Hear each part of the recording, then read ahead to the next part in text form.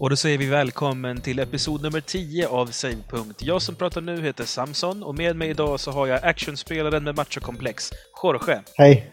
Vi har också vårt husbands-DJ tillika Amiga-nörd Martin. Tjena, tjena. Och vår retrostinkande lillgrabb Alex. Hej, hej. Idag så ska vi prata om vad vi har spelat under veckan och sen kommer vi följa upp med lite lyssnarbrev för att sen hoppa vidare på en indie-rapport. Därefter kommer dagens första diskussion där vi ska prata om oskrivna tv-spelsregler.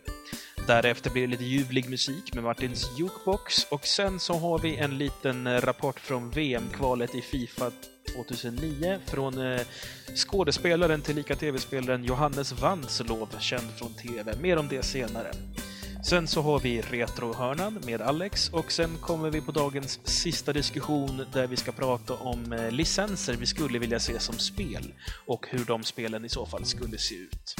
Och då sätter vi helt enkelt igång. Vad har vi spelat under veckan? Och först ut idag är Alex. Ja, jag vet inte. Jag har spelat lite, heter det, Santana. Fan, jag glömmer det hela tiden. Jag köpte det nu med min roommate. Det är ett RPG-spel. Vad fan heter det? Eternal Sonata. Sonata, tack. Spelat det, lite multiplayer, eller man ska spela i varsin karaktär. Och bjöd faktiskt in Martin ikväll för att spela. Vi ska spela lite senare. Och den lite trista rösten Jorge får helt enkelt flilla i mig vad du har spelat under veckan. Jag har spelat Carcassonne och jag har saknat hela achievementen jag får mina 200 poäng där. Så den ska väl också lösas i veckan. Sen har jag spelat Dawn of War Co-op i kampanjen som var sjukt roligt. Och sen så då River City Ransom satt jag också och spelade lite. Vilket är lika underbart som jag kommer ihåg det. Men titta, det går att lära honom. Han spelar retro. Då vänder vi oss till Martin. Vad har du spelat under veckan? Ja, jag har varit så jävla tråkig nu igen och bara spelat Diablo. Du får skärpa dig alltså. Ja, det är därför Alex har bjudit in mig då också så vi kan ta igen lite spelande på min front. Bra där. Ja, själv så har jag inte heller spelat så jättemycket, men lite Burnout Paradise har det ändå blivit. Jag lånade hem det från en polare och har suttit med det och jag älskar ju arkad racing lead så att det sitter alldeles perfekt. Sen så soundtracket lämnar en hel del att önska, men det finns ändå några lite härliga sleaze metal-låtar med som jag sitter och njuter och minns min barndom till. Ja, och det är vad vi har spelat och då går vi vidare på våra lyssnarbrev.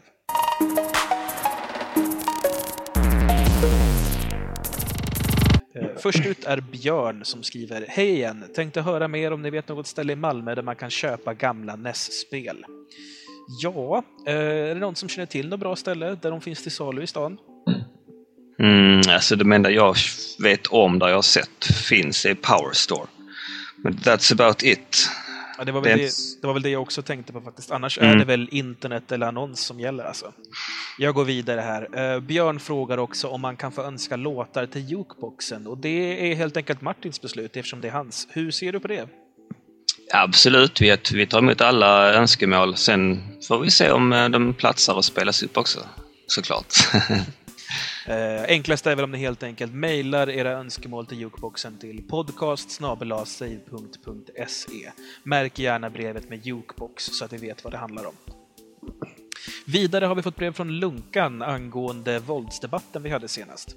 Han skriver så här: Självklart måste man skylla våldsamheter på tv-spelare. Skyller man på vapenintresserade har ju de vapen hemma och kommer använda dem mot dig. Tv-spelare kommer på sin höjd slänga en utkänt Wiimote och antagligen missa. Det är väl sant. Ja, Lunkan är en härlig kille. Ska vi se här. Björn har också skrivit angående vapendiskussionen och skriver: diskussionen är löjlig. Såna här hemskheter förekom ju aldrig före tv-spelens tid, eller hur? Och då har ni alldeles rätt i. Det går alltid trender i vad man ska skylla på tv-spel. Det senaste i den ordningen. Det har ju även varit videovåldet som det kallades på 80-talet. Och det har säkert funnits bokvåldet och dansvåldet och allt möjligt sånt. Sen har vi fått ett till brev på samma ämne och det är från Jonas som var med och skapade Pandaland som vi pratade om. Pandaland.nu hittar ni det på.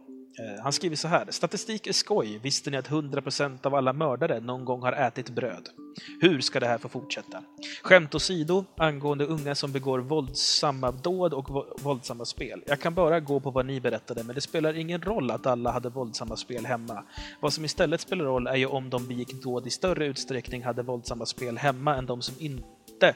Skulle det vara så måste man ju fortfarande fråga sig om det är så att våldsamma spel skapar våldsamma personer eller om våldsamma personer helt enkelt spelar våldsamma spel. Vilket håll påverkar statistiken? Och det är ju en ganska intressant faktor där också. Det kan ju helt enkelt vara så att personer är våldsamma och därför köper de våldsamma spel. Vad ska vi ha mer här då? Sen är det en person som heter Smallstuff som har skrivit jättelångt, så vi får redigera lite här. Måste börja med kritik. Tyckte avsnittet om tidningar var lite gaggigt. Mycket pratande och spekulerande kring ett ämne som ni inte till fullo har koll på. När ni talar om spel har ni en helt annan kompetens. Tidningens vara eller inte, oavsett om det är gamer, känns som ett generellt och stort ämne. För stort för er, sorry. Gillade däremot när jag diskuterade hardcore gamer versus casual. En diskussion jag ofta har med vänner, speciellt kring World of Warcraft. Där har man ju World of Warcraft tillfört då lite lättare quests och liknande, framförallt i de nya uppdateringarna för att locka till sig nya och yngre spelare. Och där ja, det har ju också Blizzard lyssnat på, och de questen som finns nu senast här är väl i svåraste laget. Jag känner till vissa som helt enkelt man är mer eller mindre chanslös på. Nu spelar inte jag WoW så jättemycket, men ni har väl lite mer koll på det, pojkar? Nej. Ja, jag slutade knarka för jag har varit ren i 2 år nästan nu. Så jag tänker inte gå tillbaka till det. Smallstuff frågar också att eller säger också att han blev lite förvånad när vi pratade om PS3 och bakåtkompatibiliteten. Där han nämner att någon källa har sagt från och med kvartal 2 eller 3 så ska alla PS3 bli bakåtkompatibla. Jag har inte hört det själv. Så vi får helt enkelt se. Jag vet inte vad Sonys år så att säga, hur det sitter och vad som är kvartal 2 och 3 för dem. Men vi får helt enkelt vänta och se. Det vore ju bara bra om det var så. Ska se här. Nu har vi bara 2 kvar här så vi får hålla ut lite till. Nathalie säger: hallå, kan ni inte hitta lite fler tjejer som bloggar om spel? Som hon på annamariamikaela.blogg.se. Skulle vara askul. Ja, Nathalie. Fler bloggar. Nu är ju inte vi någon bloggreklamspodcast, men om du menar att vi ska ta in fler kvinnliga gäster så är vi självklart alltid öppna för det. Vi har några som vi hade tänkt ha med tidigare, men tyvärr så föll det på schemaläggningen. Men så småningom här kommer ni säkert få höra fler kvinnor prata spel med oss. Eller hur, pojkar? Det är väl ingenting vi har någonting emot? Nej, inte. Ja, det är väl trevligt bra. Ja. Jonas från Pandaland skriver igen angående konsolskillnad. Vi nämnde ju vad vi tyckte var positivt och negativt med maskinerna. Och där säger han något som 360 gjort rätt mot PS3 är symmetriska processorkärnor. En stor trend just nu är att ha fler kärnor, och runt om i världen sitter massor av programmerare och lär sig programmera för symmetriska sådana, det vill säga alla x86 etc. Kunskap som inte kommer att gå att flytta rakt över till PS3 som har asymmetrisk arkitektur. Och det har han ju faktiskt en väldigt stor poäng med, och det är väl också det man så att säga syftar på när man pratar om att PS3 är så svår att skriva till. Att den har just asymmetrisk arkitektur. Nu är inte vi någon teknikpodcast heller, så vi lämnar nog det helt enkelt det därhän. Tekniknördar har mycket vettigare podcast att lyssna på i våren. Det var veckans post, och där stänger vi det och går vidare till Indie-rapporten.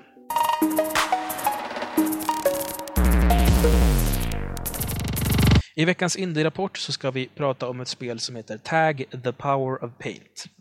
Det är utvecklat av Tag Team som består av studenter från Digipen Institute of Technology, samma skola som gänget som ligger bakom Portal som Valve släppte för 1 år sedan ungefär. Spelet påminner också om Portal, för det är ett första persons plattform-pusselspel som fokuserar på spelarens förmåga att förändra sin omgivning. Den här gången dock inte med portaler utan med färg. I spelet så kan du springa och du skjuter då färg med en färgpistol. Alla miljöer går i en grå ton, men färger på väggar, tak och golv ger dig olika förmågor.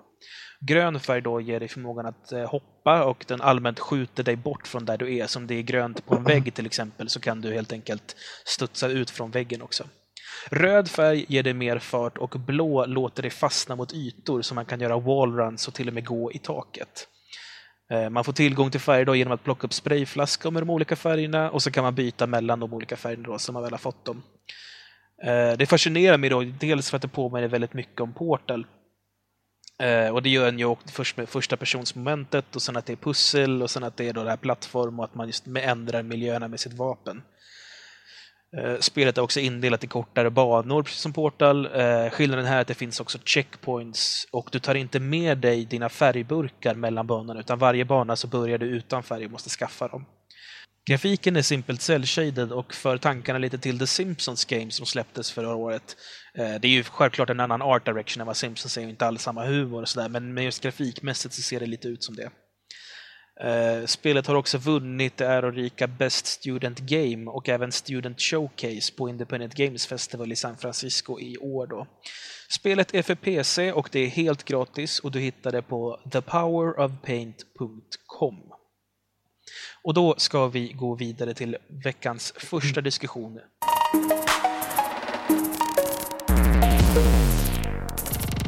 I diskussionen då så ska vi prata om oskrivna tv-spelsregler. Och det är ett ganska brett ämne då. Dels så ska vi väl prata lite om oskrivna tv-spelsregler vad gäller spelmekanik eller spelkutym så att säga. Och då pratar vi alltså om hur det ser ut i själva spelen. Men vi ska även prata lite om oskrivna tv-spelsregler som gäller spelare emellan.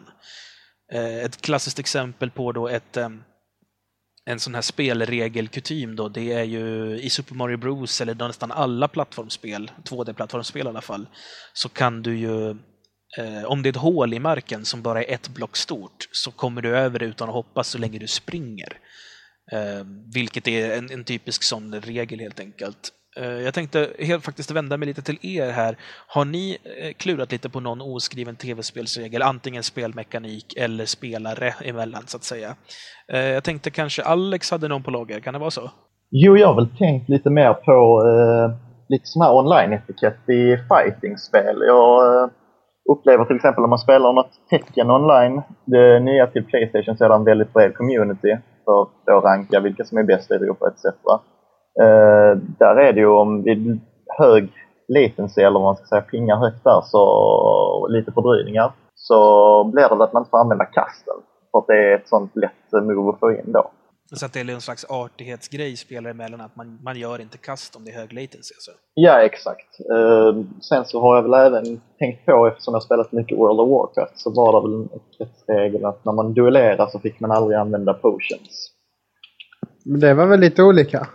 Ja, det var väl, jag vet inte, jag tyckte det var alltid så där jag spelade på de serverna. Så använder man det så blir man flamad till döds. Men liksom man gjorde aldrig helt enkelt. Det var bara en sån grej. Ja, fast någonting, nu vet fan vad potions, men jag menar jag brydde mig inte direkt så länge man vann. Jag spelar paladin så att anything goes, säger jag bara. Allting från bubblor till potions där. Men ninjandet var ändå något bland det värsta du kunde göra. Ja, när man stal en item av hög kaliber så var det liksom, man blev direkt utfrusna. Men det var bara en sån grej, man gör inte, man stjäl inte någonting. Och det är rätt så skönt att det kan leva vidare i ett spel. En regel som jag har tänkt på som nästan alltid bryts, det är ju det här med att rycka nätverkskabeln när man håller på att förlora. Eller save and exit, precis som man håller på det. Det har ju dock blivit lite så att spelmakare har börjat lägga in egna straffregler för sådana typer av saker. Alltså det händer ju till exempel väldigt ofta i Gears of War online. Men där har ju Epic med den senaste uppdateringen gått in och sagt att nu har de infört ett rangsystem i Gears of War som ska hjälpa till i matchmakingen. Och där har de ju bestämt att om du avslutar en match innan den egentligen är avslutad, även om det är nätverksproblem så att säga, så får du minuspoäng på din ranging. Så det har ju blivit att det var ju från början tänkt som en regel som, eller det utvecklades som en regel som gällde spelare emellan, att man är helt enkelt artig och låter folk spela klart matchen. Men folk bryter mot den så att Epic har varit tvungen att kliva in och sätta ner foten så att säga. Ett jävla omoraliskt släkte vi är, tv-spelare. Ja, men det är för att vi är så många. Förr var vi nog lite mer snälla mot varandra, måste jag ändå påstå. Låter det som att det är gammelgumma? Jag var bättre för. Ja, nej, men alltså jag kommer ihåg en tid när man loggade in och spelade online i diverse spel, så var liksom ändå en IQ-nivån rätt så hög. Men sen kom väl alla de här mini-kidsen. Alltså jag skulle tänka att jag var 14 år när jag började spela seriöst online. Jag kan tänka mig att jag var rätt dryg då, men... Det är säkert fortfarande också, kan jag tänka mig. Jag var väldigt stor online-etikett på det faktiskt. berömma mig själv för att jag följer reglerna. Men vad har vi tänkt på fler för oskrivna tv-spelsregler? Är det någon som har tänkt på någon som har med spelmekanik att göra? Något sånt där som helt enkelt bara är så jämnt? Alltså klassiska grejer som alltså overkliga saker som till exempel autogenererande hälsa och liknande har ju börjat bli lite av en regel i shooters. Nu vet jag inte riktigt var det började någonstans. Så i vissa spel finns det en logisk förklaring. Halo har väl någonting med att dräkten skyddar Master Chief och den laddas upp när man inte tar skada av skott och sånt. Men hur ser det ut med typ, om man tar Gears of War igen då, där är det ju faktiskt helt vanliga människor som får en massa skott i sig. Men så fort de hukar sig lite, då bara läker de. De är ju så manliga, eller macho. Så att, som sagt, de bara regenererar och kan ta mer stryk, så det är lugnt. Hormonstinna så att liksom de läker sig bara på hormonerna. Liksom. En klassisk sån spelregel, framförallt i shooters genom tiderna, det är väl när man blir skjuten i ryggen så det liksom blir rött runt omkring en. Ja, fast det känns ändå ganska så nytt ändå. Jag minns när det kom och jag tyckte fan vilken cool effekt. Eller i och för sig. Det har väl varit så sen Duke. Jag tänker shooters generellt och inte bara FPS-shooters. Så det är nog därför som jag tänker så. Men jag tänkte lite på alltså, det här med spelmekanik. En klassiker är ju alltså i princip alla sidskrollande fightingspel. Typ Final Fight och Turtle-spelen och sånt. Där är ju det att det typ slår sönder en låda och i den så ligger det typ en pizza eller en färdig grillad kyckling eller någonting. Alltså hur länge har den kycklingen stått där? Tänker jag. Men tänker in i situationen. Så man kommer gående på gatan och det är en jävla massa folk som du måste spöa för annars så spöar de dig. Så bara, shit fan jag har brutit armen. Jag slår sönder den här lådan. Kolla här fanns det en färdiggrillad kyckling. Den äter jag. Usch ja. Vad tänker hon? Alltså, en annan människa det är ju bara det beror ju på. Jag menar de här personerna är ofta i ganska desperata situationer. De håller på att döda folk och ha sig. Måste man äta då? Ja, men man vet ju aldrig när man får sin nästa måltid. Och det är bara att byta ihop och käka det som finns. Men det är också en fråga. Så det finns ju mer eller mindre 2 sorters health i spel. Det är antingen mat eller så är det typ ett medkit. Det är liksom underskrivet att så här, finns det mat någonstans, då får du hälsa av det. Alltså visst, mat ger ju energi och så. Eller så är det liksom ett första bandslåda eller till och med en blodpåse är det väl i Killzone. Men hur kan det här ha uppstått? Alltså, vad tror ni? Varför har man valt att mat och... Alltså första bandslådan säger sig själv det liksom så här, jag är skadad och den här hjälper mig så. Men varför tror ni att mat har blivit mer hälsa? Man behöver mat för att överleva helt enkelt. Ja men fan, jag behöver tak över huvudet och värme också. Men det är inte som att jag får en filt när jag ska ha hälsa. Men var kom det ifrån? Det är väl nästan något som har gått i arv sen sån här side-scroll beat'em up. Det är kanske en diskussion vi kan ta upp på forumet. Har vi ett forum? Kommentarerna. Nej, men kommentarerna. Ja, kommentarerna på hemsidan. Jo, det ska vi nog på. Alltså jag tänker att det är lite så här, det har säkert sin grund i någon så här grafisk begränsning från början. För typ frukt och grejer är alltid färggrant. Och det är alltid så här lätt att göra ett äpple och alla fattar att det är ett äpple eller ett körsbär. Ja. Så det är säkert något sånt det kommer från början. Ja, vi lämnar det öppet helt enkelt. Om ni har någon bra teori om varför det är mat så skriv gärna som kommentar på det här inlägget på vår hemsida säg.se då. Eller så kan ni förstås också mejla in, men det är ju det är lättare att diskutera när alla kan se det och inte bara vi som är med och kan ta emot mejlen då. Men apropå mat och så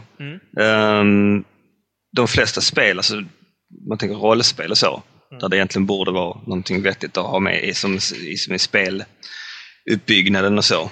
Där man behöver ju aldrig ätas för att man blir hungrig i något spel alls. I stort sett. Det är väl Sims kanske? Ja, eller alltså det här Eye of the Beholder. Rätt schysst också. Där var man tvungen att ha med sig mat. Annars dog man och blev ett skelett och då kunde man fortfarande vara med i partyt och bära på grejer. Det var rätt schysst. Lite fisk. Eller var det inte så i Snake Eater också att man behövde hela tiden käka? Alltså att man blev hungrig liksom? Jo.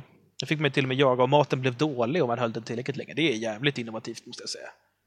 I och för sig också enormt jävla frustrerande. Man bara, det är lugnt, jag har det där. Så bara, nej, det skiter sig.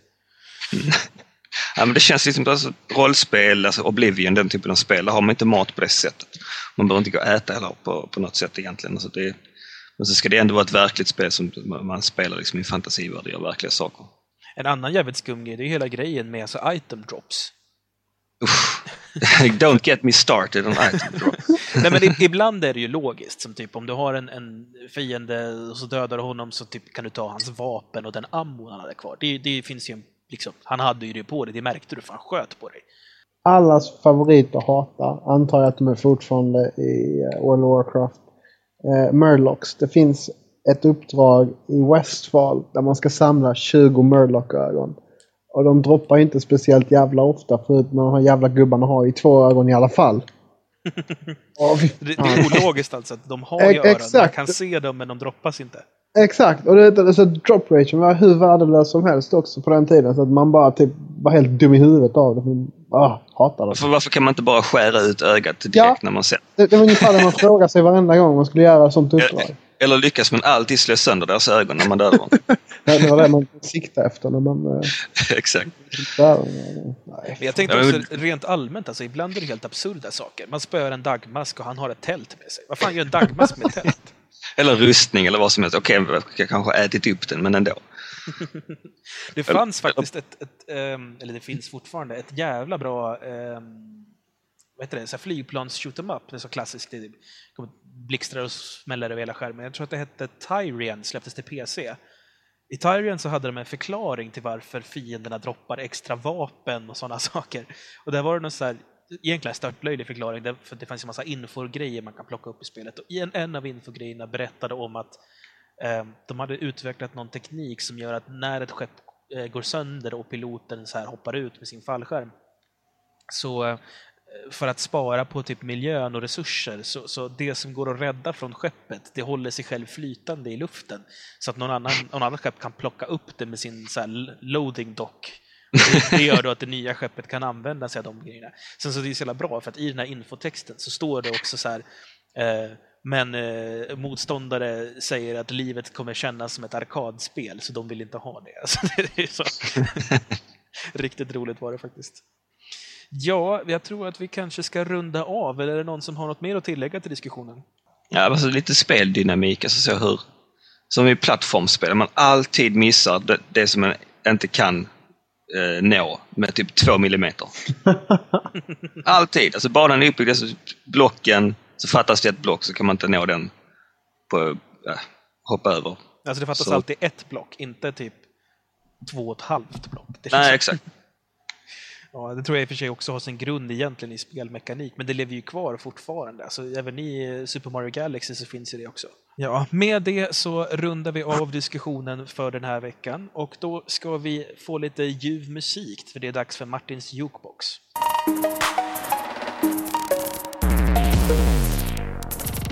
Vi börjar dagens Jukebox med lite musik från en DJ som spelar in mycket musik på tv-spelsplattformar, framförallt Game Boy. Han heter Bitshifter, och vi börjar med en låt från honom som heter Hexadecimal Genome, och den kommer här.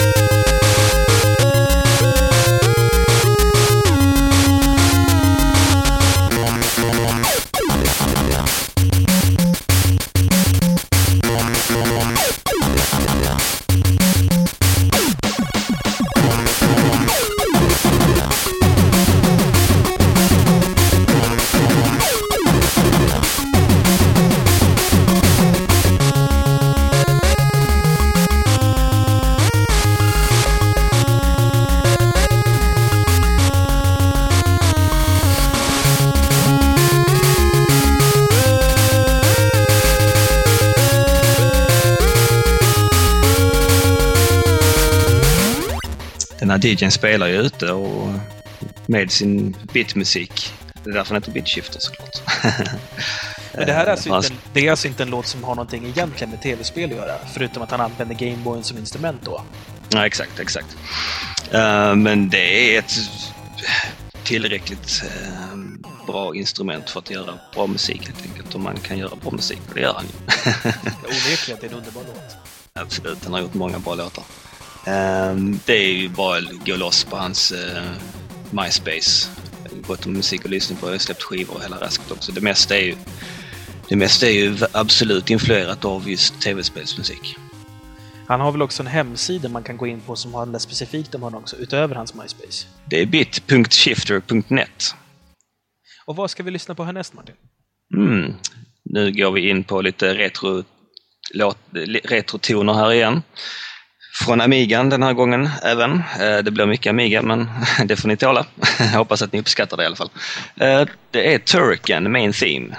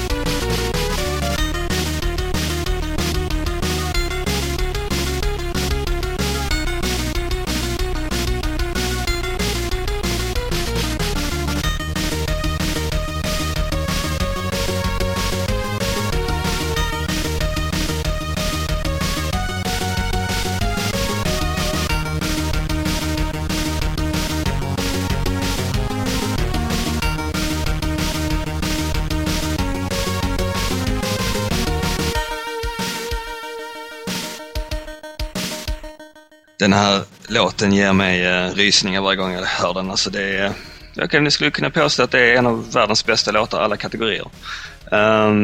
Där finns ju också en liveakt som heter Video Game Orchestra som har gjort en rätt schysst version av den live. Som är något fruktansvärt tung i riktig psytrance-anda. Låter väldigt intressant. Ja, Martin, med det så ska vi runda av. Vi kan också passa på att påminna en gång till att om man vill önska musik till Jukeboxen så är det bara att mejla in till podcast@save.se och märk brevet med Jukebox så vi vet vad det handlar om. Och vi ska göra vårt bästa för att hitta de låtar ni ber oss om. Ska också tillägga att vi förbehåller oss rätten att håna er ifall ni kommer med fåniga förslag som vi tycker är löjliga. Ni får gärna ge förslag på sämsta tv-spelslåten någonsin. Ja, anar ni ett framtida tema? Absolut. Med det så stänger vi Jukeboxen för den här veckan och går vidare på en liten rapport då från skådespelaren Johannes Vanselov. Och den kommer här.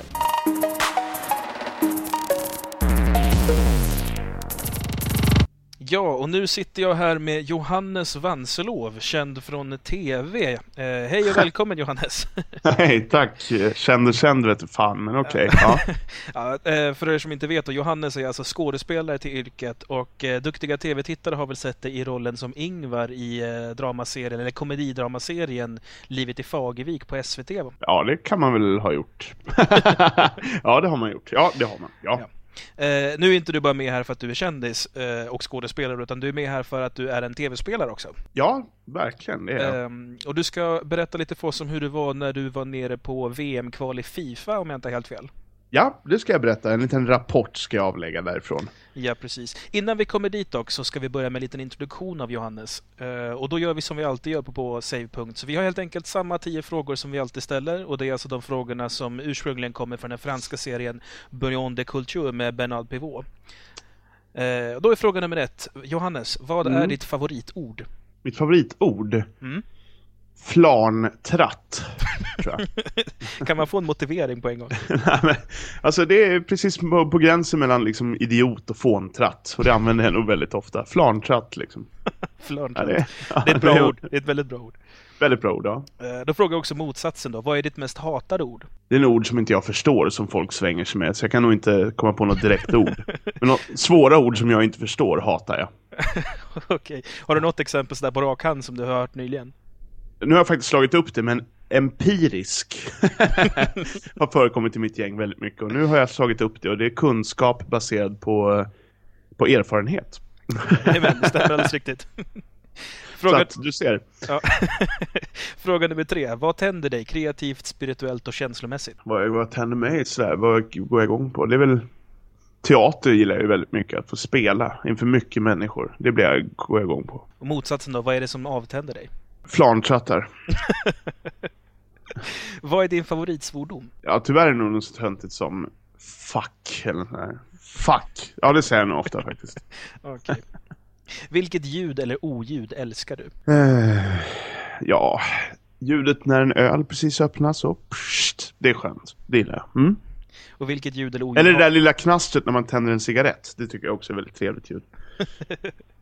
Du är mycket för det här med intoxinering, ser jag. Ja, absolut. Alltså. Vilket ljud eller oljud hatar du? Tunnelbanan, tror jag. Allt ljud på tunnelbanan stör mig.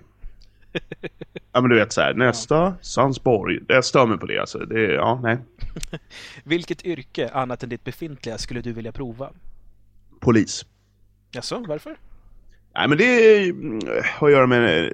Jag kommer från Sala ursprungligen, en liten håla i Västmanland. Och där, när man stod och drack alkohol på torget när man var liksom 14, så kunde liksom polisen komma och de visste ju vem man var. För att det var ju liksom någon bästis pappa eller någonting. Så det var ju så här, Johannes, vad gör du på torget? Man bara, inget, så dricker juice. De bara, får lukta på juicen? Ja, nej, okej då. Så fattar de att de sprit och så häller de ut det och så här, men gå hem med dig. Alltså det var så här lugnt och då känner man sig så här trygg med polisen liksom. Tycker jag, och det saknas lite i dagens samhälle. Så du skulle alltså bli polis för att införa ny trygghet helt enkelt? Ja, snälla poliser helt enkelt. Okay. Jag tror att jag är bra på att handskas med människor också. Okej, ja, det är ju någonting som skulle behövas på vissa punkter där. Eller hur? Ja. Vilket yrke skulle du inte vilja ha? Jag skulle inte vilja chefa för massor med viktiga saker. Sitta på flygplatsledare, så att flygtornsledare skulle jag inte vilja vara. För det skulle jag fucka upp så det skriker om det. Alltså. Organisation är inte din starka sida. Nej, verkligen inte. Okej, sista frågan nu. Om himlen finns, vad vill du att Gud ska säga när du kommer? Du gjorde ditt bästa hela tiden. Det var nog ett bra svar. Ja, då hoppas jag att vi känner Johannes lite bättre nu och då ska jag låta dig helt enkelt berätta lite här om ditt FIFA-VM-kval. Det var i Köpenhamn, va? Ja, exakt. Men vi är ett litet gäng här i Stockholm som har en online-liga. Så vi spelar mycket FIFA liksom. Och den ligan heter Sienarsol och det kanske inte är så politiskt korrekt, men den heter så i alla fall. Och det är väldigt återvärt att vinna den. Vi är 15 pers som är med liksom. Spelar hela tiden, tror olika liksom, serier vi spelar. Premier League, liksom allsvenskan och så här, olika. Och då fick vi höra talas om att det var ett VM-kval i Köpenhamn. Så blev vi väldigt tända. Så vi åkte ner 9 pers från den här ligan och skulle liksom ställa upp, tänkte vi. För vi tänkte ju att vi var väldigt bra. Så att vi hyr hotell och hyr en bil och åker ner liksom. Bara det att folk där nere var väldigt, väldigt bra, måste jag säga. Det var något helt annat. Alltså. Jag tror att vi gillar ju mer också den här att det liknar fotboll väldigt mycket. Tror jag, vi som spelar. Vi tycker om alltså känslan av att det skulle kunna vara en riktig match på något sätt. Så ni spelar lite mer realistiskt, så att säga? Ja, på något sätt. Man är mer ute efter det vackra målet kanske. Eller liksom försöker göra den vackra dragningen på något sätt. Liksom. Okay. Medan det här var människor som liksom påminner om teckennördar, tycker jag på något sätt. Att de har räknat ut att så här, gör jag den finten i det sammanhanget så kommer jag förbi. Liksom. Det var lite hjärtlöst på något sätt. Vad tråkigt. Ja, det var lite tråkigt. Sen fanns det ju såklart folk som liksom var väldigt bra också. Liksom. Eller alla var ju bra, men som hade liksom hjärtat också på något sätt. Men vi åkte ner 9 pers. 7 stycken av oss hamnade i samma grupp, i 2 olika grupper. Så det var lite tråkigt. Jag lade säkert ut 8000 spänn bara på den här resan. Dels mycket andra saker också. Men, sen få spela med samma människor som man spelar jämt med. Fast i Köpenhamn. Hur gick det för då? Var det någon som kom vidare? Ja, vi var... I min grupp, ska vi se här, var det jag och 2 till från den här ligan vi spelar liksom. Och sen var det en dansk snubbe från en dansk tv-spelstidning som heter Game TV. Som var den största horungen jag någonsin träffat i hela mitt liv. Han var det faktiskt. Det började med att jag och Erik från den här ligan då, från Sverige, vi kompisar, vi möttes. Spelade 2-2. Då hade man 1 poäng med sig liksom. Sen ska jag möta dansken. Och jag äger hela matchen. Alltså jag har 65% bollinnehav. Jag har 13 skott på mål, men får inte in bollen. Han har 2 skott på mål, det är allt han har. Sätter bägge bollarna. Och så efteråt jag bara var jävligt förbannad liksom. För att man åkte ut där och jag bara, vad fan. Du hade ju bara 2 skott. Han bara, jag behövde inte med. Men bollen är ju rund också, vet du. Ja, eller hur? Fast den är ju inte det. Inte det här sammanhanget. Alltså. Danskjävlar. Ja, danskjävlar. Vi har ju skåningar i podcasten som ligger väldigt nära då. Har du någon speciell hälsning till de halvdanskarna? Nej, verkligen inte. Skåne är okej. Jag älskar Skåne. Du är väl utbildad i Malmö, om jag inte är helt fel? Ja, visst. Jag bodde där i 4 år på scenskolan i Malmö. Ja, okej. Så att det är lite av min favoritstad faktiskt. Ja, så det var ju roligt att höra. Ja, men Köpenhamn, spräng skiten alltså. Nej, men sen från vår liga då var det 3 som gick vidare till nästa gruppspel. Och där blev de ju förnedrade. Men är det alltså bara, alltså som du kallar det då, som tecken, kan man kalla det hardcore-spel eller något liknande? Ja. Var det bara den typen av killar som gick vidare, eller fanns det några som spelade lite mer som ni gör? Ja, det fanns ju folk som spelade som vi gjorde, plus att de hade den här teckennördigheten i sig. Alltså de var komplett, och de var ju fantastiska. Det var han som vann finalen. Han var ju verkligen... Jag blev också lite sur där, för att jag tycker bilden av i finalen var det en ganska kraftig kille som liksom inte har fått mycket solljus i sina dagar. En klassisk nörd helt enkelt. En klassisk nörd. Och en skitsnygg kille, du vet, så här, riktigt så här med stripigt hår, så här, liksom skön snubbe liksom. Och jag hoppades så, för att så här, den sköna snubben, han har liksom andra forum han kanske kan briljera i. Medan den här snubben då, den stora snubben, kanske bara... Han har väl tv-spelsforumet liksom. Det är hans ställe att vara bäst på liksom. Ja, men på något sätt liksom, om man ska vara helt krass. Och så förlorar han. Den snyggingen vann. Ja, man kan se det som en förlust för nördar, men samtidigt kan det vara en vinst för tv-spelare att det är en kille som ser så att säga normal ut, som får representera duktiga FIFA-spelare. Ja, det håller jag helt och hållet med om. Och det var väl kul att det var en vanlig kille som vann, men ändå, jag hoppades på nörden verkligen. Alltså, det hade varit fint att se han vinna. Ja, du har hjärtat på det rätta stället i alla fall. Ja, eller hur alltså. Ja, Johannes, jag tror att vi ska runda av där. Jag tänkte, om man vill få tag på dig eller veta mer om dig, finns det någon webbsida man kan vända sig till då? Ja, man kan väl gå in på min lilla privata hemsida www.vanselov.se, som är WANSELOW.se. Okej. Och det är din skådespelarhemsida så att säga, med CV och liknande och sånt, va? Ja, just det. Och lite showreel och allt möjligt sånt där. Ja, om man vill se något sånt så kan man göra det. Annars finns jag väl på Facebook. Under ditt riktiga namn? Under mitt riktiga namn. Spännande. Får vi se om det kommer några härifrån då som ja, det tvivlar jag på. Och att jag är kändis, det där är hittepå alltså. Jag är inte ens kändis. Alltså, nej. Men händer det alla att du blir stoppad på stan eller får skriva en autograf? Jo, det händer väl, men absolut inte. Det är också roligt, för det är en annan målgrupp som har sett den där serien än vad jag hade hoppats på. Jag hade kanske hoppats på tjejer i 25-årsåldern liksom. Av förklarliga skäl. Ja, eller hur? Alltså, men det är bara tanter och gubbar liksom. Men det är en fin krets det också. Ja, det är det. Men det är ju kanske inte... Nej, skitsamma. Jag ska inte snurra in mig där. Vad får vi se det härnäst då? Ja, vad får ni se mig härnäst? Just nu har jag lite projekt på gång, men de är lite hemliga faktiskt, måste jag nog säga. Skådespelarhemligheter förstås. Ja, det är ju det. Tyvärr alltså. Ja, men vi får hålla ögonen öppna på din hemsida helt enkelt. Där kommer det väl information i så fall. Ja, den uppdateras tyvärr inte så väldigt ofta, men det kan den väl göra kanske. Ja, det är lite grejer på gång, men vi får se. Det är inget jag kan prata om just nu faktiskt. Okay. Men då får vi tacka så mycket för att du ställde upp, Johannes. Det var kul att ha dig med. Ja, tack själv alltså.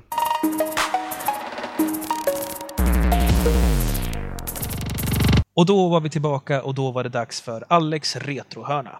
Ja, och idag har jag tänkt att tala lite om Kirby's Dream Land. Till Gameboyen faktiskt.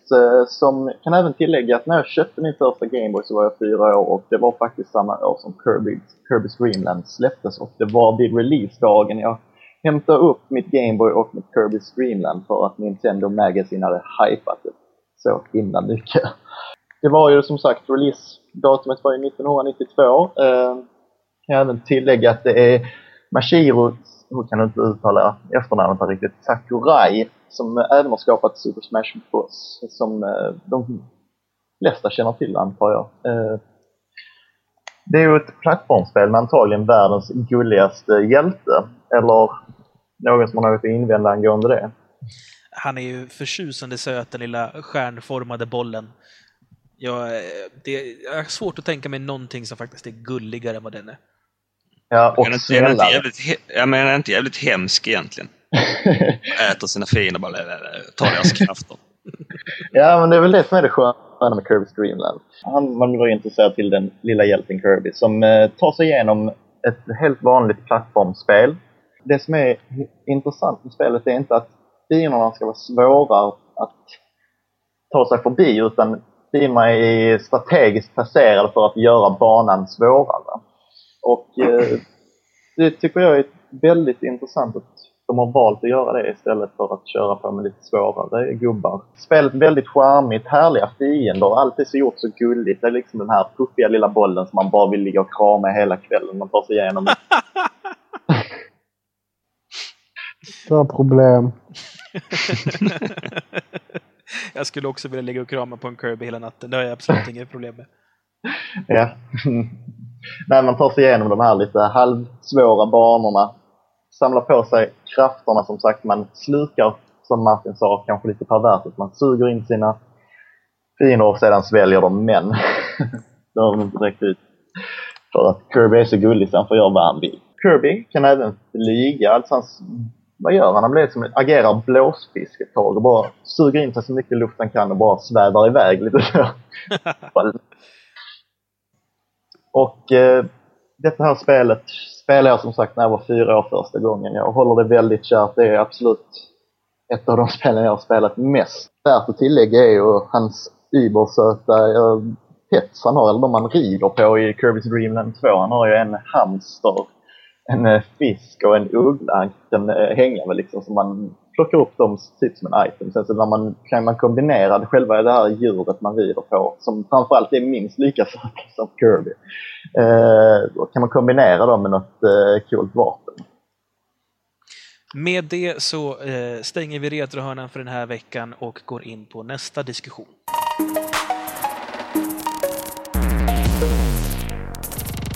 Nu ska vi prata om vilka licenser vi skulle vilja se som spel. Och där har vi fått göra lite läxa, och då vänder jag mig till Martin. Har du klurat på någon licens du skulle vilja se som spel? Det var trevligt om de har gjort lite licenser på böcker framförallt, istället för att kanske ta lite annan angreppspunkt. Där skulle jag nästan vilja se Neuromancer eller liknande i Deus Ex-variant. Det var ganska trevligt faktiskt. Okej, vad skulle vara specifikt från boken som följer med i spelform som gör det till ett bra spel?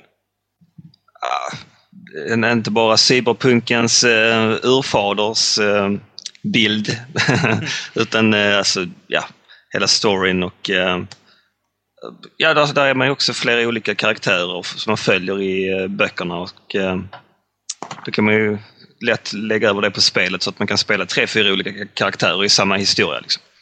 Jag tänkte fråga er andra, har ni några tankar om Neuromancer, hur det skulle kunna fungera som spel? Jag vet inte ens vad det är. Det är en bok av William Gibson. Vänta, vilken bok läste jag senast? Det måste varit någon Asterix-tidning när jag gick i typ 3:an. Du har ju läst Halo-böcker. I och för sig sånt. Okej, så Asterix och Halo-böcker, där är Jorges litterära referenser. Då tycker jag vi går vidare då. Då vänder jag mig faktiskt till dig, Alex, för att prata lite mer här. Vad har du klurat på för licens som skulle vara intressant? Ja, alltså jag vill direkt vi pratar om någonting, Martin, att lite fler sådana LucasArts liknande spel kanske. Vilka tänkte du på? typ som Monkey Island, och vi diskuterade en dag på jobbet. Vad var det vi sa? Det var något väldigt vettigt. Det är lätt att säga i efterhand att det var någonting vettigt. Precis. Nej, men hur som helst. Alltså, jag tänker väl lite mer sådana här kanske deckarfilmer, tv-serier som görs om till de här stuket av spel, alltså som LucasArts släppte då till Monkey Island och sånt point and click-spel. Alltså, det var mer, jag kommer inte fram till någon specifik serie jag skulle vilja säga extremt mycket, men... Tänker du lite som Broken Sword-spel ungefär? Ja, exakt. Det är ju Broken Sword. Det får gärna vara i den gamla skärmiga grafiken också. Det behöver inte vara något superavancerat, för det var ju liksom skönt om man bara kunde gå och klura runder liksom. Men hade man orkat med ett peka och klicka-spel idag? Vad sa du? Hade man orkat med ett peka och klicka-spel idag? Ja, om du kollar på PC-sidan och på Wii-sidan så har du ju dels Sam & Max-serierna som säljer ganska bra, och också senast då Strong Bad-serien. Så att det finns ju en marknad för det, helt klart. Halo-fanboys som du uppskattade inte, men vi gamla gubbar, vi tycker fortfarande att det är roligt. Ja, Jorge, har du klurat på någon licens du skulle vilja se? Ja, alltså hade jag varit en författare eller whatever, liksom, någon hade kommit fram till mig och sagt jag vill ha ett spel av din skapelse, så hade jag sagt vad är det för skymf liksom. Det är hellre att någon pirat kopierar det 10 000 gånger om än att ni gör ett spel av det på ett ungefär. Men alltså, tror du inte att det går att göra vettiga licensspel som lever upp till sitt verk, eller så till sitt originalverk, som lyfter fram det på ett nytt sätt för en ny publik eller liknande? När kommer du ihåg att det senast kom fram något vettigt licensspel? Chronicles of Riddick.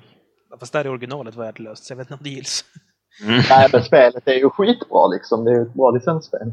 Jo, det är för sig sant. Men alltså, det är visserligen en remake, så... Du har ju Dantes Inferno här. Nu vet jag för sig inte hur troget originalet det kommer vara, men jag tror att det är en jävla massa kids som inte har en aning om vad dikten handlar om eller att den ens finns. Så jag menar, där kan det ju faktiskt bli så att en del snorungar faktiskt tar och kollar upp den där klassiska dikten och ser att det kanske är något som är vettigt. Jag vet inte, jag litar inte på licens. Den Uwe Boll börjar göra filmer och inte jag börjat lita på licens. Nej, men redan innan dess liksom. Det har väl inte kommit någonting bra direkt så som jag har uppskattat som är licensspel. Därför är det dags att komma med något bra, tycker jag. Ja, men det känns som så fort man ger någon en chans att göra någonting av en licens, typ senaste Transformers-filmen, så bara förstör så rapar de den i röven. Ungefär, ja. Sen, där har vi ju det underbara. Ni vet att Shadow of the Colossus ska bli film, va? Ja. Nej. Det kommer säkert bli jättebra. Ja, det är jättekul att se på en halvtimme lång film där den enda repliken är Aro! Aro! Men sen så undrar jag, det som gör den mest fascinerande, det är ju att manusförfattaren, den killen som skrev The Legend of Chun-Li, den urusla Street Fighter-filmen som precis haft premiär i USA. Oj. Så det verkar ju ungefär lika lovande som en rutten cheeseburgare. Ja, att en liten cheeseburgare kan åtminstone uppskatta om du varit hungrig jättelänge. Den licensen som jag faktiskt klurat på, det är, jag skulle jättegärna se att man gjorde ett sånt sandlådespel, typ GTA 4, av tv-serien Dexter, eller boken Dexter för den delen också. Och det som skulle göra det mer specifikt, det är väl att alltså, hela karaktären Dexter har ju det eviga dilemmat med att han har den här hungern av att döda, och det är ju en bekant grej i spel att man ska döda förstås. Men Dexter måste ju alltid vara diskret med det hela. Dels diskret som att ingen får upptäcka det, och det där har vi ju liknande saker i Hitman till exempel, så måste man ju också smyga och vara försiktig och så här, hitta bästa sättet att göra det på, vilket skulle kunna vara intressant. Men sen så måste det också vara diskret, alltså rent allmänt i hur du beter dig, för man måste ju ha ett dubbelliv då, dels mördarbiten om nätterna, men på dagtid så är man ju också den här polisyrket som man har. Så det skulle kunna vara ganska intressant, för i alla GTA-spel så kan det ju vara hur odiskret som helst. Jag menar, du kan åka på dejt och ha blod på bilen och hon reagerar inte överhuvudtaget. Fast hon reagerar ifall du inte bytt om. Ja, okej. Men alltså, tänk dig att ett GTA-spel där allt du gör spelar roll. Så du måste liksom sköta dig själv när du inte är ute på ett mördaruppdrag. Utan då måste du liksom vara diskret. Du måste få inte så här slå folk på stan eller skjuta dem eller typ döda horor och liknande. För då kommer du åka fast. Utan du måste liksom sköta det ganska så diskret. Men samtidigt så på nätten då så kommer den här mördaruppdraget, och då får du äntligen utlopp då för den här hungern som Dexter har då efter att mörda. Det tycker jag skulle kunna bli ett ganska intressant spel. Jag vet inte, standard med GTA. Jag skulle ju inte vilja säga Dexter blir utnyttjad på det viset. Nej, jag tycker också det. Ja, men alltså på något sätt så har du väldigt rätt i det. Jag skulle vilja se dock om det är så liksom att det bara är biten att man ska vara lugn på dagen liksom, och bete sig som en människa och sen på kvällen är det bara man slipper vara hemma och ha de här familjeproblemen som man har. men sen är ju Dexter-boken och Dexter-tv-serien väldigt skilda. Så Dexter i boken är mycket, mycket grymmare och mycket mer mörk. Jo, de har gjort honom lite mer likeable så att tv-serien ska kunna funka. Jag menar, man sitter ju och hejar på honom när man ser tv-serien. Läser man boken så tycker man att han är en ganska äcklig människa. Ja. Men då har vi allihopa fått ge någon slags licens utom Jorge då, som dissar konceptet helt. Och med det så tror jag att vi helt enkelt rundar av för idag faktiskt. Vi tackar så mycket för att ni har lyssnat och påpekar än en gång då att ni kan lämna kommentarer på vår hemsida save.se. Ni kan också mejla in kommentarer till podcast@save.se. Och vi skulle jättegärna se att ni går in på iTunes och lämnar en recension om oss. Positiv eller negativ, det väljer ni själva vad ni tycker, men vi finns där bland podcasten under tv-spel. Och där säger vi hej då för idag. Hej då Martin. Hej då. Hej då Jorge. Hej då. Och hej då Alex. Hej då. Och jag heter Samson. Vi syns vid nästa savepunkt.